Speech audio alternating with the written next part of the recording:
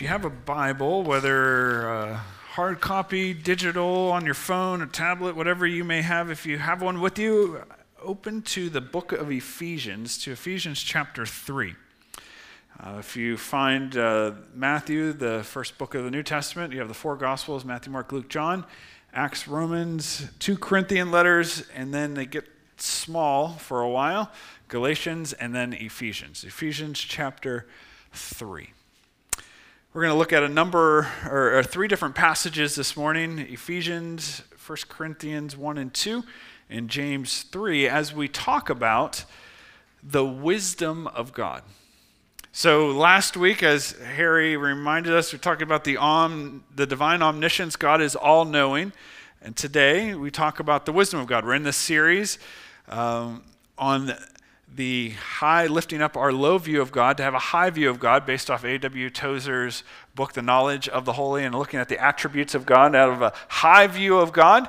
Our worship is lifted, our awe and wonder are lifted. We have greater love for Him, a greater desire to want to know Him, to seek Him in prayer. It becomes not the things that we should do, it becomes the things we want to do, because our view of Him just gets lifted up, and He begins to change our hearts. Part of that comes from our knowledge of Him. As we begin to understand who He is, He changes us to become more like He is. And so today, we're talking about the wisdom of God. The wisdom of God. The word wisdom, as we know it, and there are sermon notes in your bulletin, you'll be able to follow along if you want. But the word wisdom is, according to the Oxford Dictionary, is a noun that means the quality of having experience, knowledge, and good judgment. It's the quality of being wise. It's having experience, knowledge, so closely tied to God's omniscience, His all-knowing, is His wisdom. They go very much hand in hand. The quality of having experience, knowledge, and good judgments, the quality of being wise. In practical terms, wisdom is the use and the application of knowledge for a specific outcome. So, the more knowledge you have, the greater potential, I'll say that, the greater potential you have for wisdom, because you have to put knowledge to good use. Just because you have a lot of knowledge does not mean you're necessarily a wise person. Tozer says, though, that the meaning of wisdom as we understand it cannot fully withstand the weight of wisdom in relationship to who God is. So our understanding of wisdom cannot fully bear the weight of what the wisdom of God is all about. So think about it this way. Imagine an ant. Ants are amazingly strong creatures. They're able to carry objects 10 to 50 times their weight.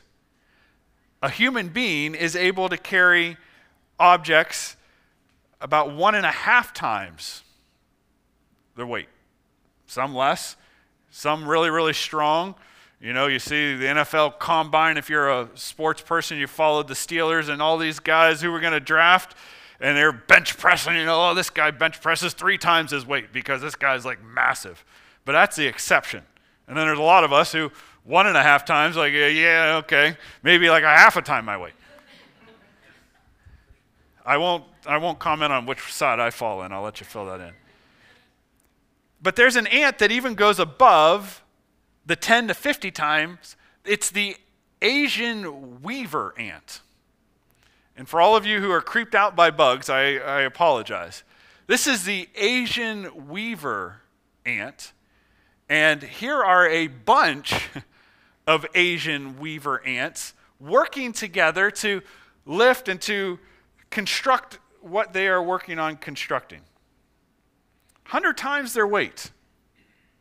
It's possible these may be the strongest, according to weight capacity and body weight, the strongest creatures on the face of the earth, these Asian weaver ants. But Tozer is saying that the word wisdom, as we understand it, and the wisdom of God that our word wisdom can't even begin to hold it up. It would be like an Asian weaver ant trying to hold up this 5-gallon bucket of concrete floor stripper that I meant to try to weigh it exactly, but my guess is somewhere between 45 and 55 pounds. So just to give you an idea, wanted to make sure I didn't land on my foot, almost did. So anyway, so imagine even an Asian weaver ant. If you were to try, if an Asian weaver ant was to try to lift this, what's going to happen? It's going to be completely crushed under the weight of this 5-gallon bucket of floor stripper. And that is the concept that Tozer is trying to get across to us when we think about the wisdom of God. That our concept of wisdom, if we try to think of God as the only wise God according to our understanding of wisdom, we're going to have kind of a low view of God. Sure, God's wise, but the wisdom of God is so much higher than even our concept of wisdom. That God's wisdom would crush our concept of wisdom. He's that wise. Tozer says it this way. He says, wisdom, among other things, is the ability to devise perfect ends and to achieve those ends by the most perfect means. It sees the end from the beginning. So here's all his omniscience. He sees the end from the beginning. It's also his eternality. It's also his infinitude, these big words that we've been talking about, that he's outside of all of this. He has no limits. He sees the end from the beginning, so there can be no need for God to guess or conjecture. God's never gone, I wonder. Wisdom, God's wisdom as he's talking here, sees everything in focus, each in proper relation to all, and is thus able to work toward predestined goals with flawless perfection. Tozer goes on and says this, all God's acts are done in perfect wisdom. First, for his own glory, and then for the highest good of the greatest number for the longest time. And all his acts are as pure as they are wise. So this comes out because he's a good father. We'll get to the goodness of God down the road. But because he is good, all of his acts, these are pure as they are wise, and as good as they are wise and pure. Not only could his acts not be better done, a better way to do them could not be imagined. An infinitely wise God must work in a manner not to be improved upon by finite creatures. Kind of makes our definition and our understanding of wisdom kind of small, doesn't it? When you think of God working in this way. God's wisdom is far beyond anything that we can ever begin to comprehend. His divine omniscience, his all-knowing, and his absolute limitlessness, his absolute infinitude, enable him to will and to act with infinite wisdom. Now, I think I was telling Mara that sometimes it takes me so long to get my head around this. So I understand when you're thinking about all this, like, whoa, it kind of disorients us a little bit for a little bit. And that's okay, because it expands our view of God higher and higher. All of his plans, all of his purposes, and all of his actions are the result of his infinite wisdom.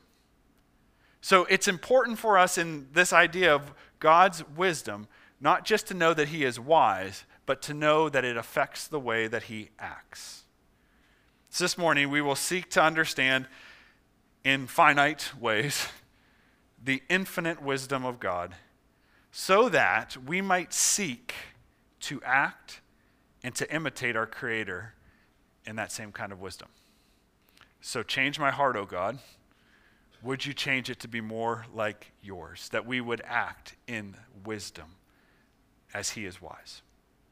So let's begin there. Let's begin with understanding the wisdom of God. Understand the wisdom of God. So two passages that we'll look at that will hopefully help us to at least expand our view of God's wisdom. The first is in Ephesians chapter 3, verses 1 through 13. And from it, we would seek to understand the wisdom of God, that it's God's eternal purpose, that his wisdom is his eternal purpose. Previously, in Ephesians, he's talked about identity. He's talked about who we are in Christ that Harry reminded us of. It's who we are. We believe what God says about us. It's who we are in him.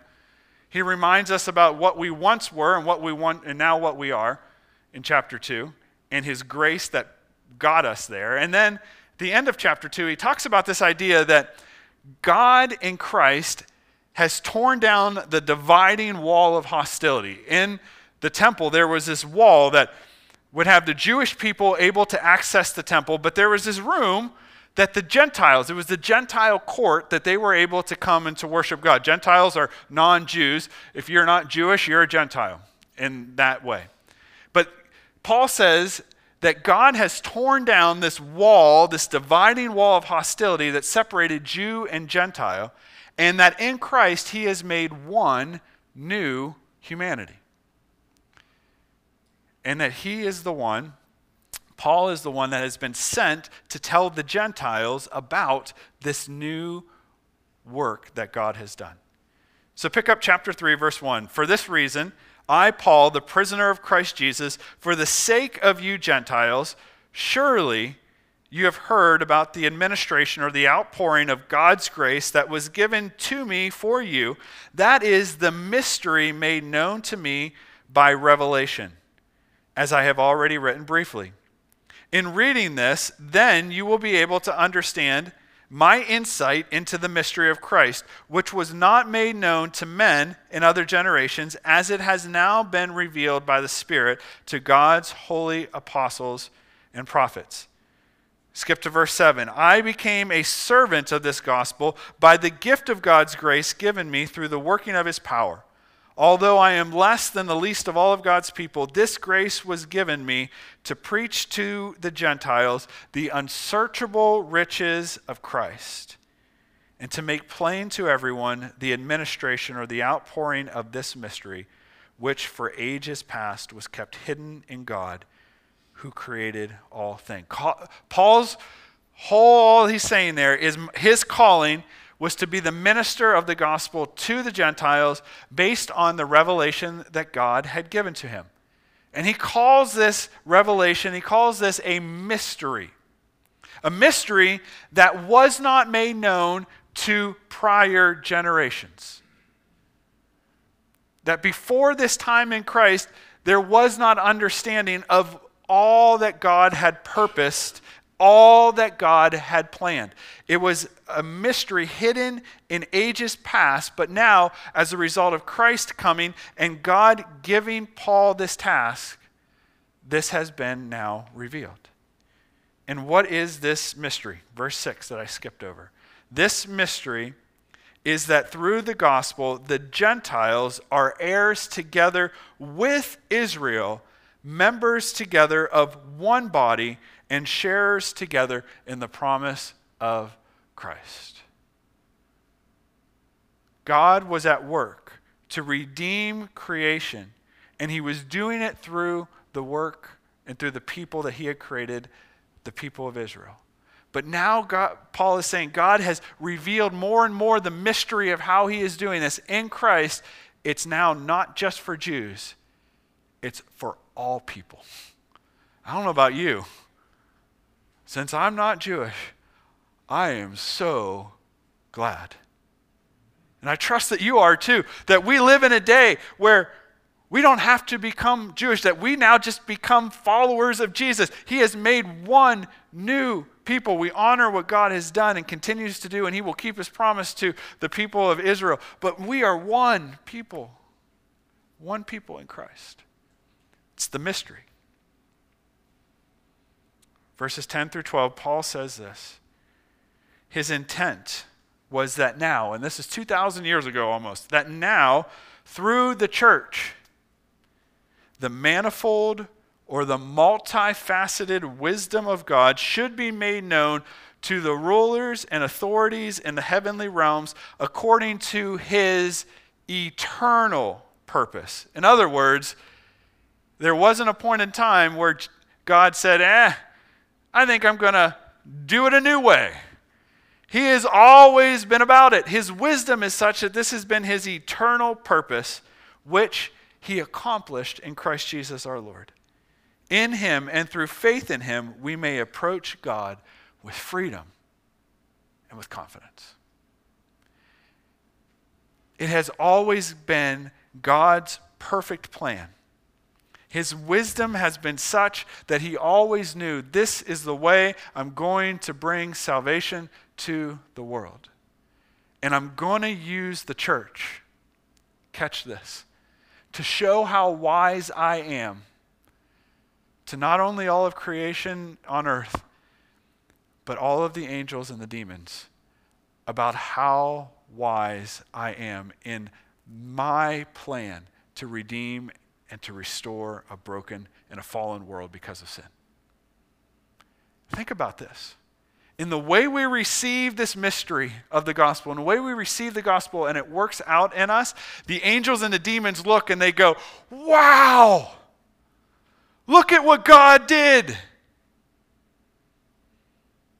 In other words, they're watching us. They're watching the way the gospel has taken root in our lives and the way it forms churches and the way it brings people together in Christ and breaks down dividing walls. They're watching and they're going, oh God, if we didn't worship you already, we're worshiping you even more. We're understanding your wisdom even more. What a privilege that is. We're part of instructing the heavenly beings in the wisdom of God. Because it's always been God's purpose. His wisdom is his eternal purpose. Secondly, and if you're in Ephesians, just turn towards the front a little bit. You'll go back to Galatians, then you'll hit 2 Corinthians and 1 Corinthians. 1 Corinthians chapter 1. The wisdom of God and understanding it is the wisdom of God. It's rooted in Christ and it's rooted in the cross. It's rooted in Christ and in the cross. 1 Corinthians 1, verses 18 through chapter 2, verse 5. And I realize these are large chunks of scripture, but you need the whole picture to be able to get the picture. That makes sense. Paul says this, 1 Corinthians 1:18. For the message of the cross is foolishness to those who are perishing, but to us who are being saved, it is the power of God.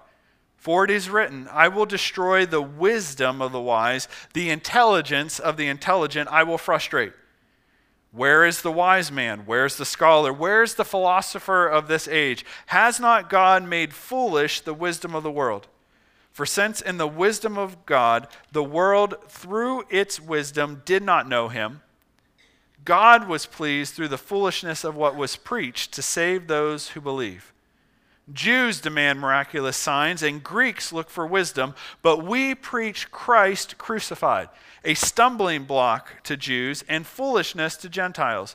But to those whom God has called, both Jews and Greeks, here's that one people again, Christ, the power of God and the wisdom of God.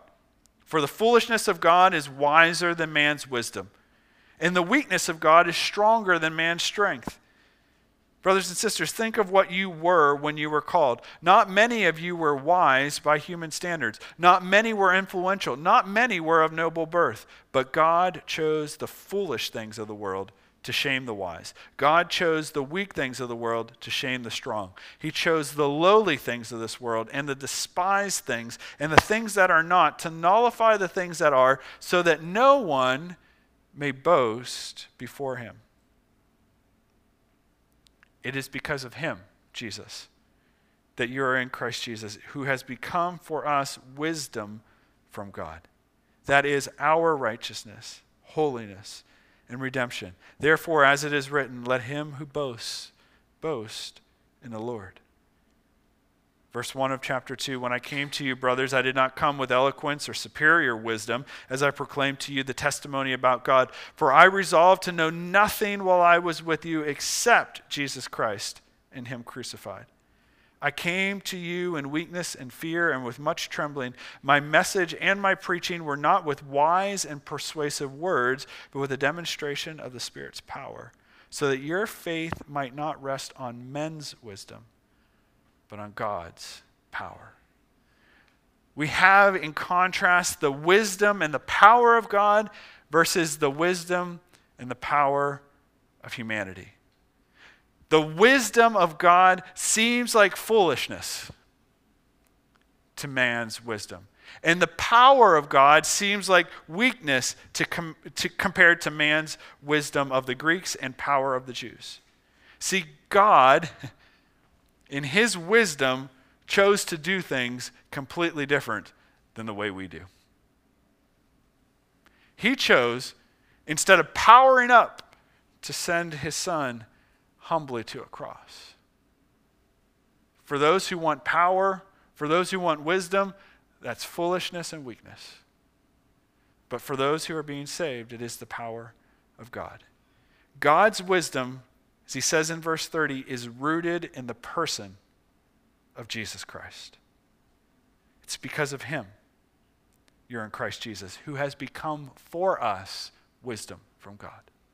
That is our righteousness, our holiness, and our redemption. And his power is rooted in the cross. Back to verse 18. So that no one ultimately, no one, from what verses 27 to 29 say in verse 31, so that no one can boast before him. If we can come before God and say, look how good I am, look how wise I am, look how well I've done, I get the glory and not him. Tozer said, God has always been about the ways that are going to be first and foremost for his glory. And secondly, for the good of his creation. God has been at work, and his wisdom is seen in Christ, and his power is seen in the cross. His wisdom is not like ours, and as Tozer said, a better way could not have been imagined. Some people would argue with that. Some people would say, I could come up with a better idea.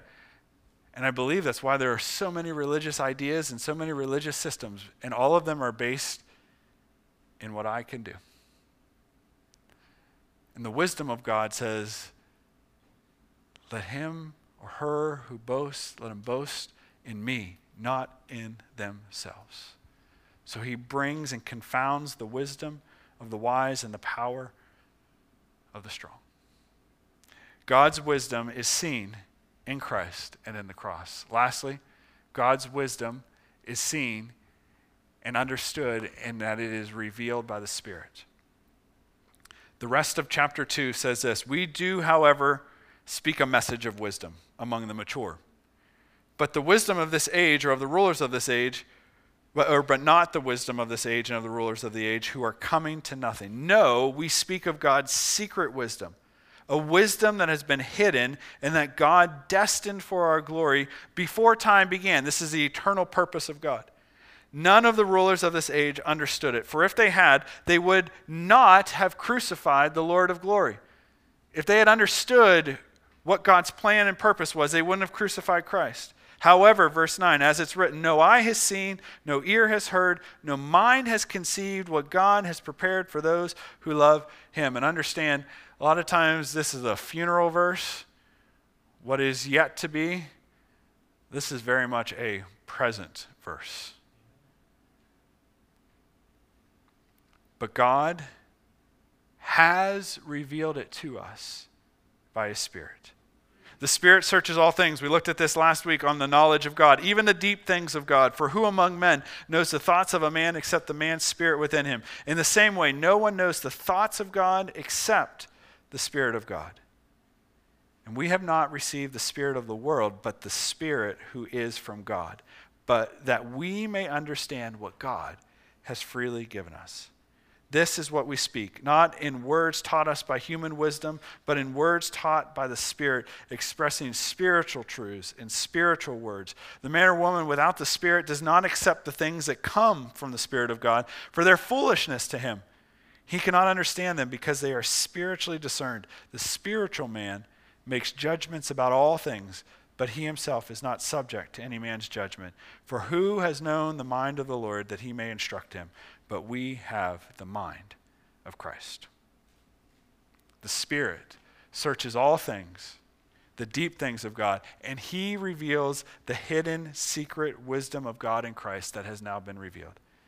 The wisdom of God is spiritual, and it is revealed to spiritual people. All right. Sometimes I go to a conference and I feel like somebody just got a hose, hooked it up to a fire hydrant, and then turned it on full blast and stuck it right in front of my mouth, and I'm supposed to drink from it. I recognize and understand, and hopefully you go back through the week and look at these and meditate and ponder them. That's a lot of information in a short amount of time. That's a lot of scripture. I recognize that. So thanks for sticking with me for a few moments. But it's important for us to understand these three things. It's the wisdom of God. It's always been God's eternal purpose. It's rooted in Jesus and in the cross. What seems like foolishness to man is actually the wisdom of God. And all of this wisdom is revealed to us by the Spirit. It's not something that on our own we are able to comprehend, we are able to understand. We need the Spirit, which is why we often pray, Holy Spirit, would you lead us? Holy Spirit, would you teach us? Holy Spirit, will you open our eyes, our minds to understand your truth, your wisdom? Because on our own, I can't. And I think I can speak for all of us. We can't understand. Because this is the manifold, back to Ephesians 3, the manifold, multifaceted wisdom of God. It's kind of like a prism. If you were up here and looking at this, all the different ways you turn it and look. You can look from the bottom, you can look from the sides, top, down.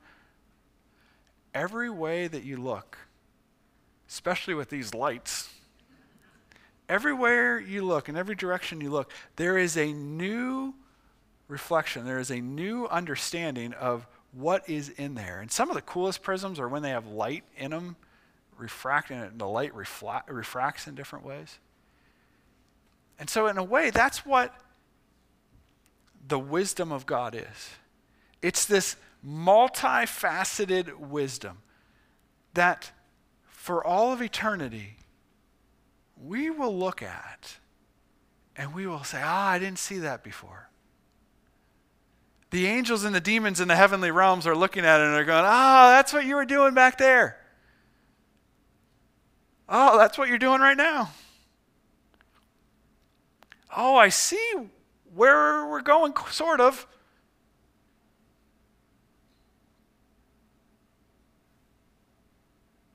But God sees it all perfectly. And his wisdom would crush our idea of wisdom. Because his wisdom is so multifaceted. It's so interconnected, so interdependent, that in his wisdom, his plans and his purposes are being accomplished, and he's not figuring it out as he goes. He sees it all. He knows it all ahead. And so the next time you open the scriptures or even look at those passages again, reflect on, God, what have you been up to? What are you doing? Wow. It will lift our view higher and higher. It will reflect the wisdom of God, and we will marvel at it the more we understand it. All right, so what does this mean for everyday life? James chapter 3. So if you're in 1 Corinthians, make your way back. You'll go through those small books like Ephesians, Philippians, Colossians. There's 2 Thessalonian letters. There's 2 Timothy letters. There's a Philemon in there. There's Hebrews. And then right after Hebrews, which will be probably the biggest one you'll get to in all of those, right after Hebrews is the book of James. James chapter 3. This is where we want to kind of boil this down and bring it to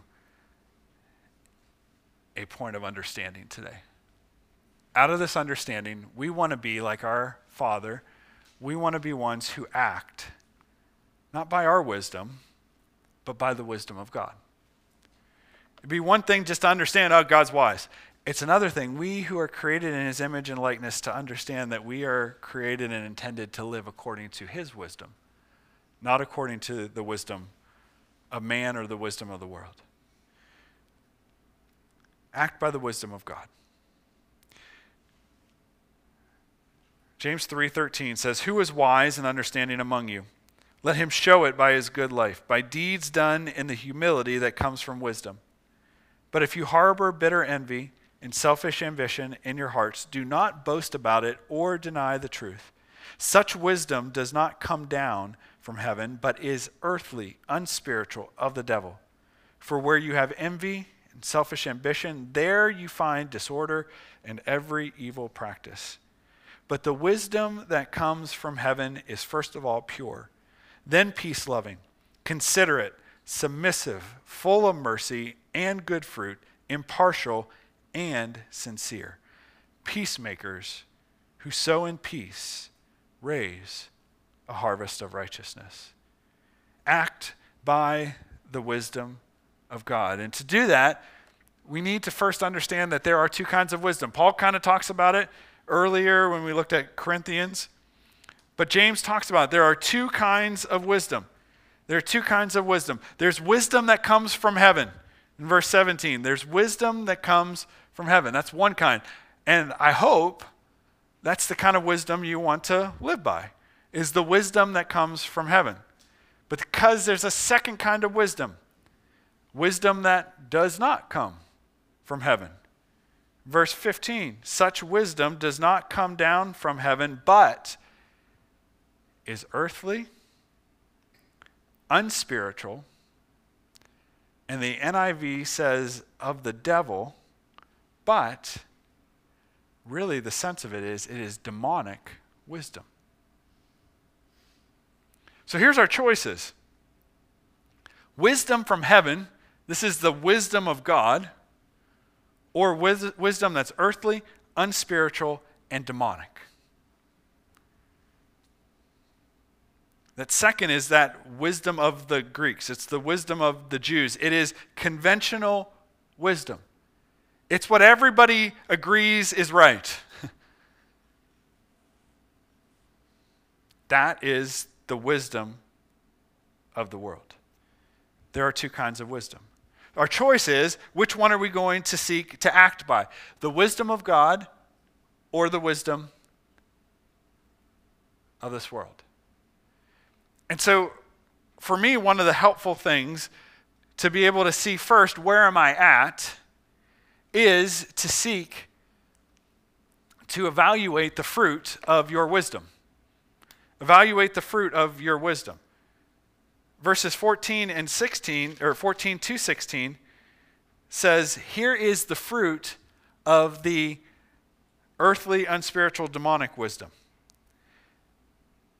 But if you harbor bitter envy and selfish ambition in your hearts, do not boast about it or deny the truth. Such wisdom does not come down from heaven, but it's earthly, unspiritual, of the devil.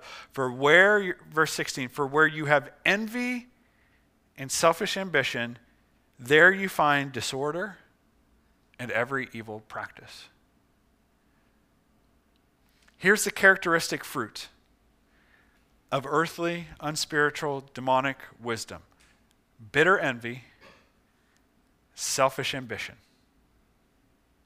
that bring disorder and is where every evil practice comes from. That's the fruit.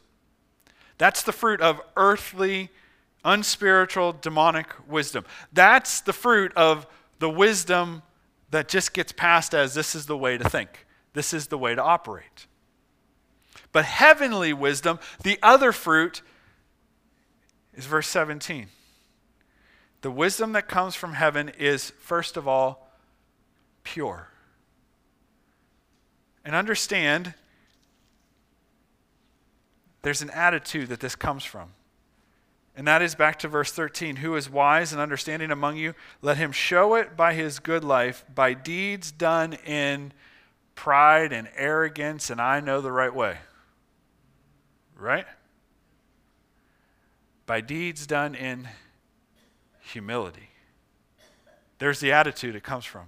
By deeds done in humility that bring about purity.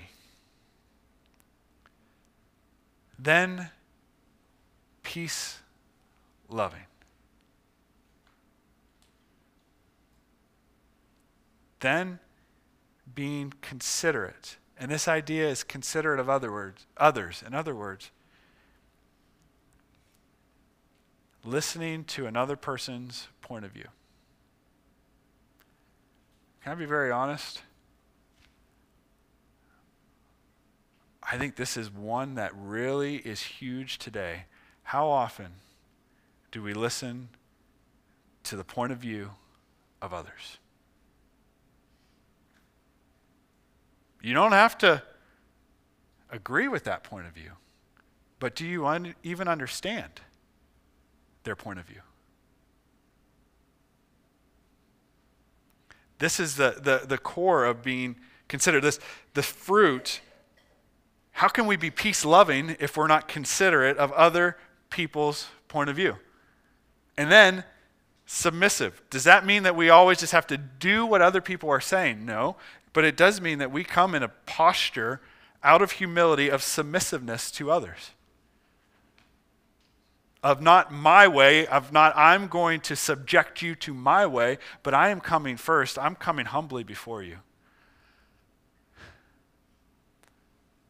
I'm even as Jesus did. He said, I set a standard. I set the way for you to show one another. The greatest of you is not the one who comes in power, but the one who comes in servanthood. The one who bows down and is willing to wash the feet of another person. We don't wash feet, but how often do we come first seeking peace and impurity and loving peace? And being considerate of the other person's perspective, and being submissive, and being full of mercy,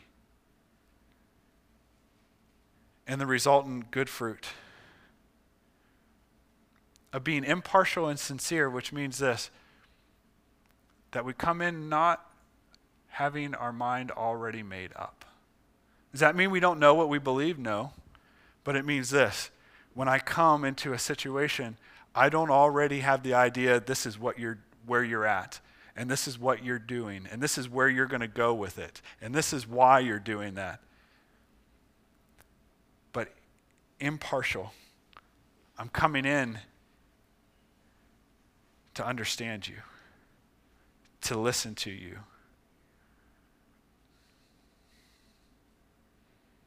In sincerity, too. This is the fruit of godly wisdom. The fruit of demonic wisdom is, I'm going to power up because I'm driven by my ambition of what I want to do and where I want to show I'm right. And I'm going to come in power and seek to subjugate.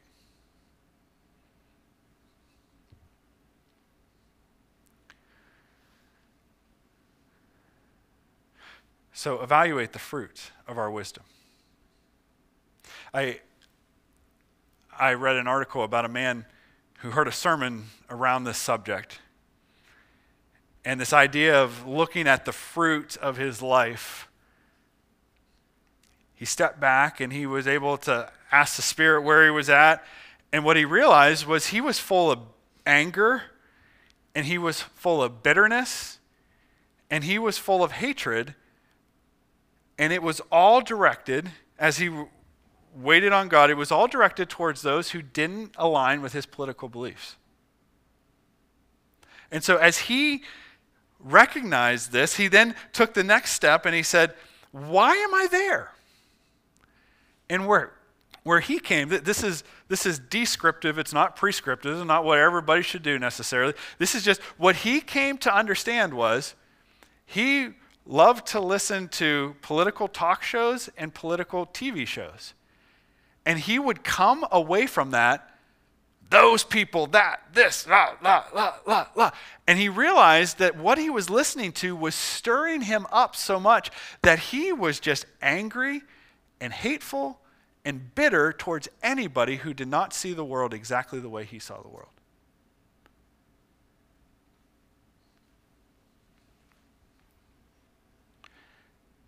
And so he took the step.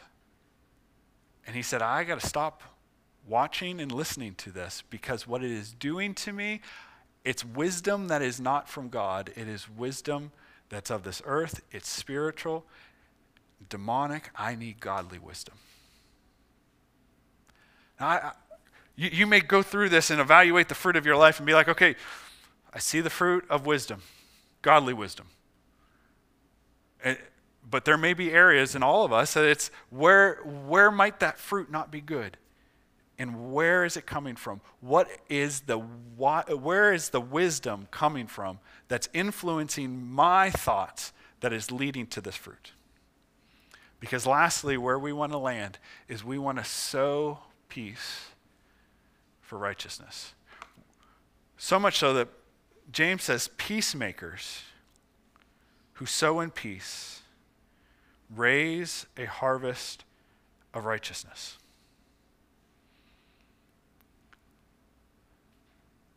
Friends, the way of godly wisdom is one of peacemaking, sowing peace for righteousness. But not as the world does, as God does. Think about this. Think about how God brought peace into a world that was hostile. Did God come in and exert power? No. He came in and showed the world weakness, the cross, to subvert power. It's why the wisdom of the world seems like, the wisdom of God seems like foolishness. It's why power, the Jews looking for power, and they see a cross, a Savior on a cross. First century Jews wanted a Savior who was going to exert power to destroy. And the way of the kingdom, the way of Jesus was to lay down his life, to make peace between God and man. Read the Sermon on the Mount through that lens. And you find a radically different way than what we often think about. The wisdom of the world is power. The wisdom of God is upside down. It's weakness, humility, purity, peace-loving, being considerate, listening to others, understanding their point of view, and introducing Christ to them in that way.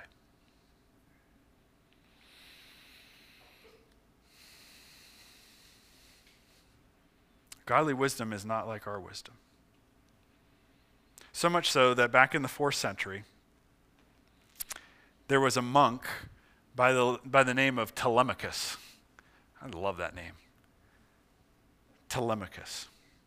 And he felt God saying to him, as he lived in his cloistered monastery, he felt God saying to him, go to Rome. And so he put all of his possessions in a sack and he set out for Rome. And when he arrived in the city, there were people that were just thronging in the streets and everyone was so excited. And he asked, why is everyone so excited? And he was told, today is the day that the gladiators would be fighting and would be killing each other in the Colosseum. This is the day of the games. This is the circus, is what they called it. And so he thought to himself, 4 centuries after Christ, and we're still killing each other for enjoyment.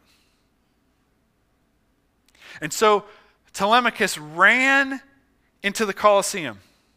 And as he ran into the Colosseum, he heard the gladiators saying, "Hail to Caesar, we die for Caesar." And he thought, this isn't right. And he jumped over the railing from where he was seated, and he ran out into the middle of the field, and he got between the two gladiators who were there to kill each other for the enjoyment of the people. And he held up his hands in between them, and he yelled as loud as he could, "In the name of Christ, forbear. Put your swords away." The crowd began to protest and they began to shout, "Run him through, run him through." And one of the gladiators came over and with the hilt of his sword rammed him in the stomach. And Telemachus, not a big man, went flying back and into the sand. After he gathered his breath, he got back up and he ran in the middle of those two gladiators again, and he yelled with his hands high, "In the name of Christ, forbear." The crowd chanted louder and louder, "Run him through, run him through." And one gladiator came over and took his sword and plunged it through the little monk's stomach. And Telemachus fell to the ground, the sand turning crimson from his blood.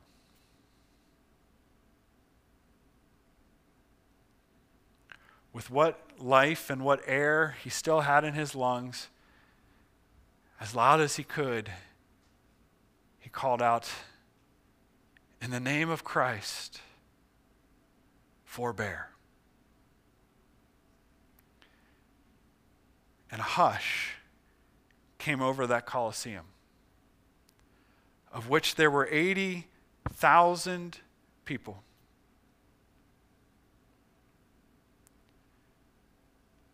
And soon one man stood up and he left. Then another, and then another, and then another, until all 80,000 of those spectators emptied the Colosseum.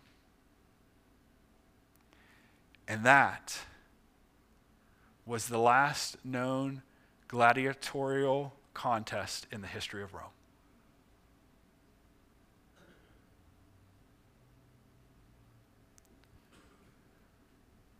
Was it because somebody powered up? Was it because somebody raised an army to stop this terrible practice? Was it because even they got legislation to put an end to gladiatorial contests in Rome? Was it any of that? No. It was a man who, compelled by the example of Christ, who laid down his life, stood in the middle and offered himself as a peacemaker, paying the price. The ultimate price with his life. That's what changed it. It wasn't the wisdom of the world that only brings greater hatred and only brings greater bitterness and only brings greater selfish ambition, because now I have to win. What you did, now I have to win. Now you have to win, now I have to win. No, it was a man who loved purity, who offered himself, who was considerate ultimately to God, but his way, and offered himself as a peacemaker who sowed peace. Who sowed peace.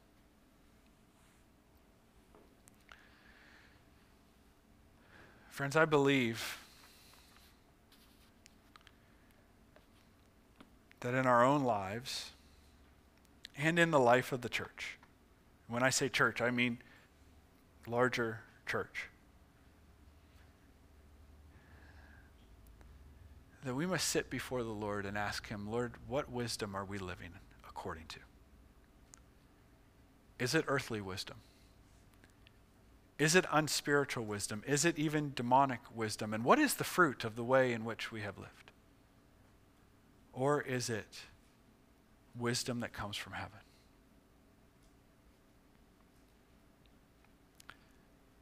Ultimately, the Spirit of God who searches all things, He's really good at revealing those things to us.